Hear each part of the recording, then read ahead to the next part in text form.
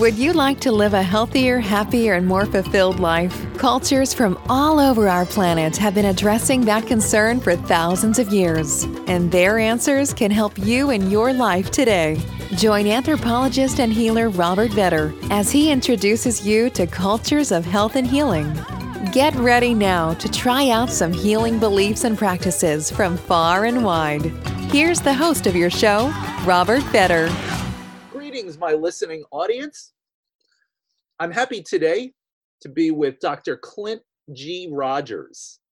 Dr. Clint G. Rogers, PhD, is a university researcher who had no time for alternative medicine until he encountered the ancient healing world of Dr. Naram while desperately searching for a solution to keep his own father alive. Since then, Dr. Clint has spent 10 years traveling with Dr. Naram, documenting many ancient secrets and thousands of healing stories. He's now published a book, Ancient Secrets of a Master Healer, in which he shares some of those stories. In the book, he also describes meeting great Himalayan masters who are living to more than 130 years and reveals the 6 secret keys they are using to create and maintain vibrant health, unlimited energy, and peace of mind. Dr. Clint gave a popular TEDx talk on this topic that has been viewed by millions.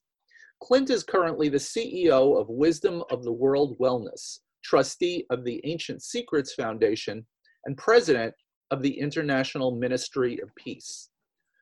Dr. Rogers, by the way, is also joining us today from India. So welcome, Dr. Rogers. So glad to have you here.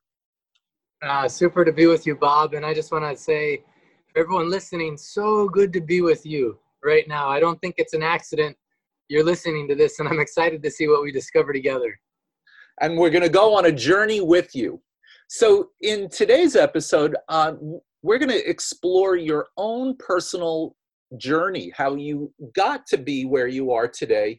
And I want to touch on some of the major events in your life that have brought you on this healing path. So take it away, Dr. Rogers. Tell us about your life.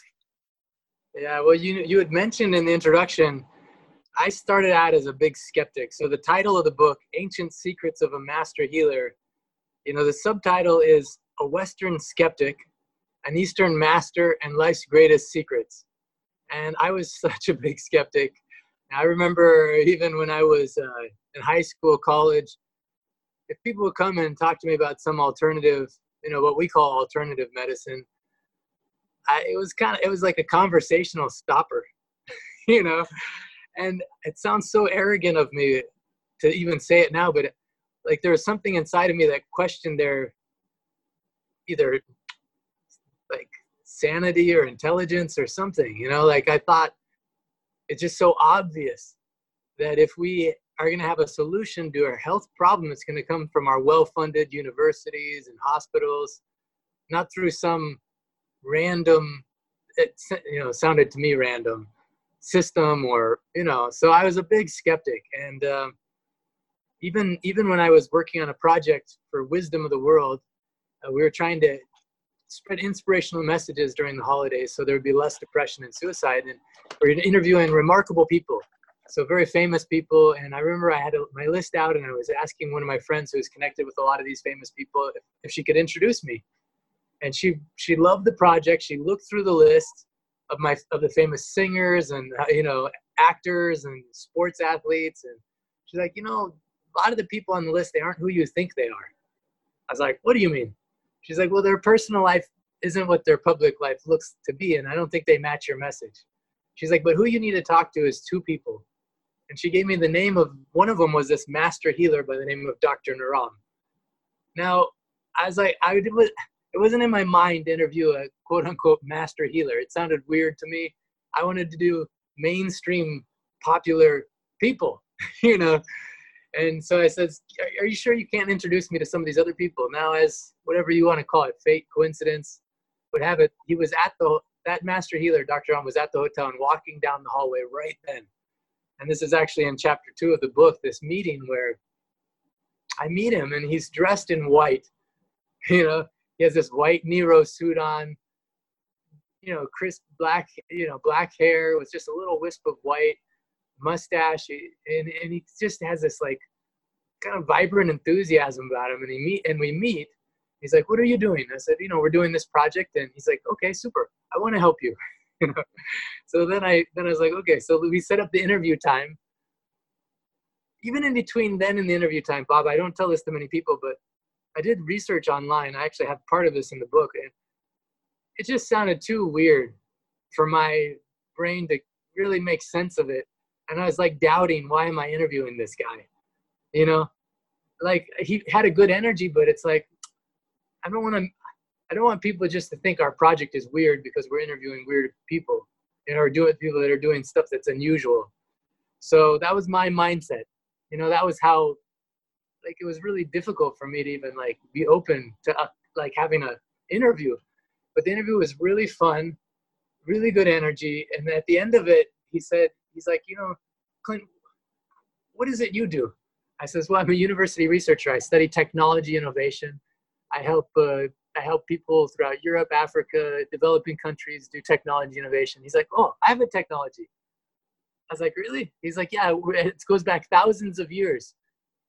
I was like, "Well, what do you mean?" He's like, "This technology I've now used to help over 1 million people, including the Dalai Lama, Mother Teresa, Nelson Mandela." I was like, "Well, can you tell me more about what it is?" He's like, "Yeah, this is a technology that my master gave me. My master lived to be 125 years old. My master's master lived to be 145 years old. My master's master, all the masters in this lineage lived to these old ages. And the original master was Jivaka, Master Jivaka, who was the physician for Buddha. And so in this lineage, we passed down and preserved these secrets, the six secret keys of Siddha Veda, for how anyone can have vibrant health, unlimited energy, and peace of mind, rarely achieved." So I didn't know what to make of that, and he's like, "Yeah, my technology, I know it works. The only technology I don't understand is this one that they keep calling internets." And so he said, do you think you can help me know what this is and how to help more people?" And I was like, "Well, I know you can reach a lot of people with the internet, but I really don't understand what you're talking about. I don't know what these." He was using words like pitta, vata, kapha, like words I had no connection with, I never heard before, and I just didn't know what they meant, and I didn't even know if they were real. I liked who he was, so I just said, "I know you can reach a lot of people, but I'm not sure this will. I don't know if you can. I don't know. I don't understand what you're doing." He says, "Oh, come to India. I'll show you. Come to one of my clinics, and I'll show you what I'm doing." Well, I thought, I was flattered that he invited me to come to India, but Bob, I had about zero interest of going to India. Like I didn't, it wasn't on my map or my schedule. I did travel a lot. Like even that next year I was in 40 countries just with the work I was doing, but I never had an interest to go to India. Somehow I had like a prejudice against it, actually. So then, long story short, or fast forward, I was in California for the same project in San Diego. And my friend who was helping with the project, Joey, he invited me to meet one of his friends. So we were meeting his friend in this cafe, and her name was Alicia. The instant I saw her, I was like, "Oh my goodness, she's so beautiful." And as we started talking, I was like asking her, because I was nervous, I was really nervous meeting this beautiful woman. So I was like asking her, what are you interested in? What's your passion? And she's like, "Oh, I love India and I love Ayurveda." I was like, "What is Ayurveda?" And she's like, "This is the science." The translated means the science of life. So it's one of the ancient Indian systems or Eastern systems by which you not just overcome dis-ease, but you can also avoid sickness. It's preventative. And I was like, wow, and I was really interested in science. Normally I would discount a conversation like that and I would just move on, like I told you. But I was really interested in science, but I was really interested in her. So then all of a sudden I became more interested in whatever she was talking about. So I tried to impress her. I was like, I just met this master healer. I think he practices something called Siddha Veda. His patients are people like the Dalai Lama, Mother Teresa. I was just, name dropping basically. I was like, he asked me to come see him, would you like it if I introduced you to him? And then was like this amazing moment where this very beautiful woman wrote down her phone number on a sheet of paper and handed it to me and said, that would be my dream come true. You know? So then like my bliss for a couple minutes faded away quickly, because I was like, oh man, I have to follow up. And now I have to like follow up with this. So then I remember calling the phone number that I had for Dr. Ram's assistant and saying, you know, he invited me to come to India, but is that for real? And when is the next clinic? And so lo and behold, less than 2 months later, I was in India with this beautiful woman on the way walking towards the clinic of this master healer, you know, and mostly just so her dream I helped her dream come true. Even I didn't know if anything would happen from the relationship, but I knew that this is a good step, you know, and I really like her. So yeah. And so then a whole series of events happened that changed my life. How much time do we have, Bob? And does that spark any more questions you want to ask? You have about another 10 minutes. Okay. Sorry, about another 5 or 10 minutes. Good. 5 or 10 minutes. Okay, so if you watch it, for those many people have seen my TEDx talk already, which is called Ancient Secrets of a Master Healer. So all of what I'd shared preempted what I shared on the TEDx talk. Even what I saw in India was remarkable, Bob. By anyone's standard, it's hard. It scrambled my brain. I was thinking, is this really possible that this is... I saw people come with all kinds of crazy diseases and illnesses and whatever, and they claimed that Dr. Ram had helped them heal, that this system had helped them heal. Can I back you up for 1 second? Yeah, please. I want you to take us to the first time that he really blew you away, that you saw something that you said, oh my goodness, this is real. Oh, great question, Bob.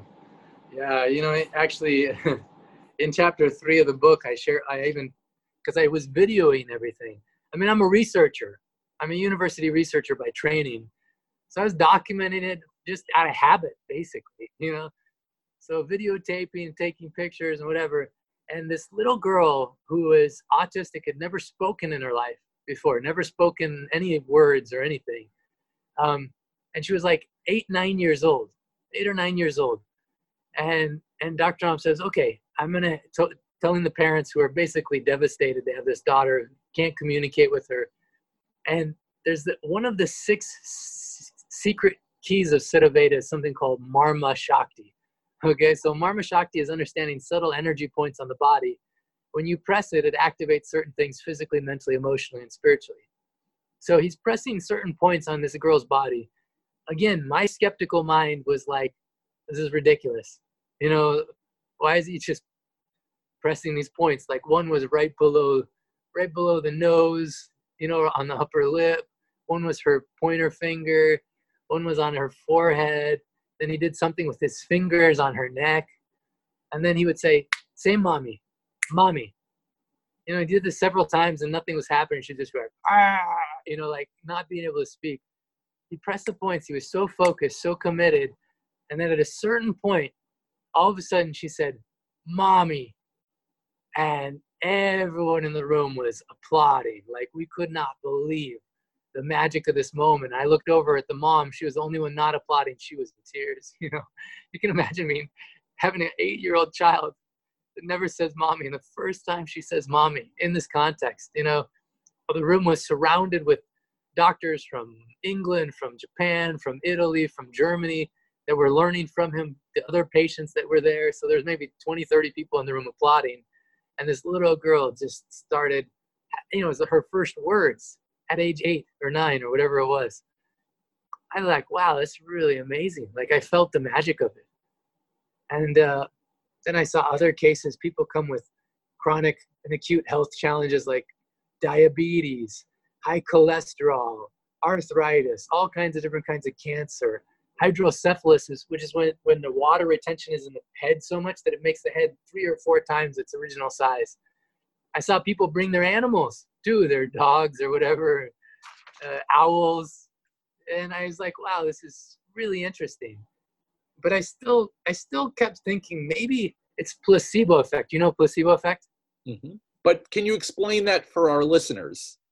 Yeah, so placebo is if you really believe something then it just works. So every kind of a clinical trial in the US or Europe or wherever they do medical clinical trials, they usually have to do a double-blind study, which means they give the actual pill to someone, and then they give a sugar pill.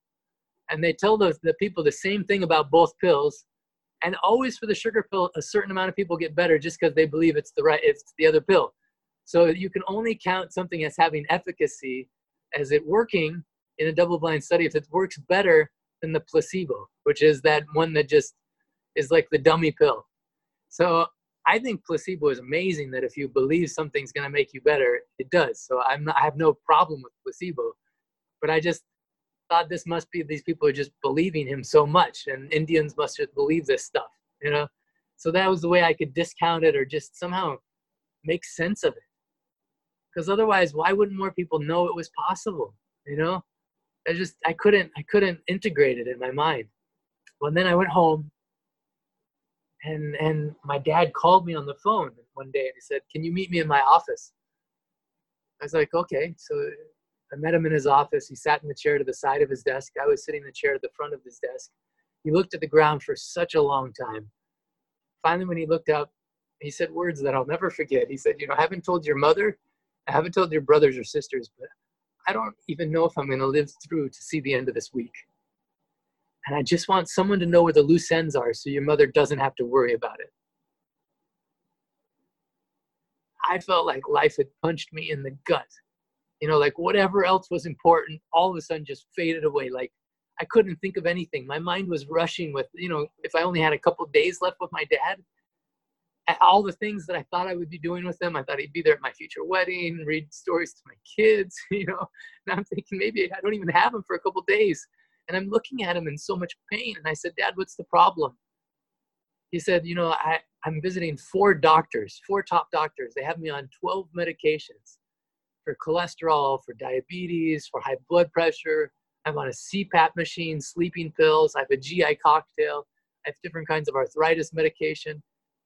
He was taking something even for depression and for like an early onset of Alzheimer's, so dementia. And he was in so much pain at night, he told me. He felt like someone slammed his body against the wall, so much pain that he said, "Sometimes I don't know if I want to live to see the morning." Now, this is my dad, who's always been optimistic. To hear him say this was like heart crushing, And so I'm listening as closely as I can to what he is talking about. But at the same time, I kept thinking, I need to get him to see this master healer. So I said, "Dad, I just met this master healer." And, I hadn't told much to him or anyone because I even sounded crazy to myself. It's the kind of thing that I wouldn't talk about because it makes me sound crazy to myself. But when you're desperate, you do different things. So I told him, "I need you to meet this healer."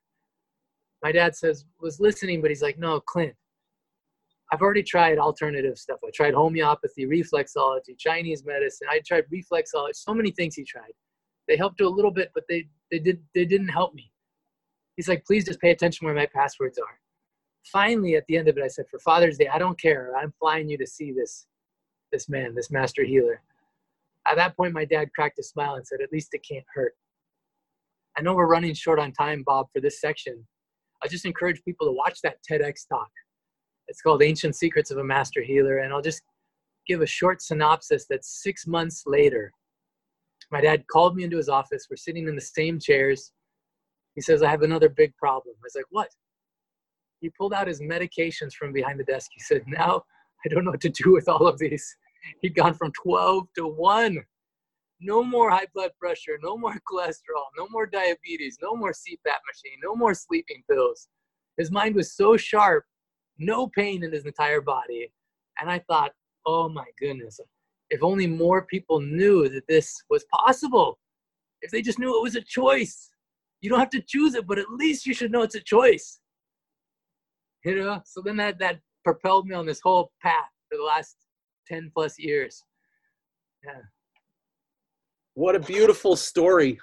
And we're going to pick up with that on our next interview, where I want to talk a little bit more about Dr. Naram and his teachings, and maybe look under the hood and try to figure out a little bit about how all of this works. So, Dr. Rogers, thank you so much for that amazing story. And we look forward to hearing a little bit more in our next section. Yeah, Bob, actually, can I share one takeaway for everyone? Sure, please do. I just want you to think about someone you love. Think about someone you love and just ask yourself, do you want them to live a longer life? Do you want them to live a good quality of life, a healthier life? So that's my challenge, is think really about those that you love and what would you be willing to do for them if they were in pain? And on the next section, we're going to talk about some practical things you can do for yourself and those you love. And please listen, everybody out there, to that next section. I know if you're like me, you absolutely want to hear what's to come. Thank you. This has been Cultures of Health and Healing with Robert Vetter. Thanks for listening. Please remember to subscribe and rate this show and share it with others. Until next time, remember, your health and healing matter, and you can find your own unique path to optimum wellness.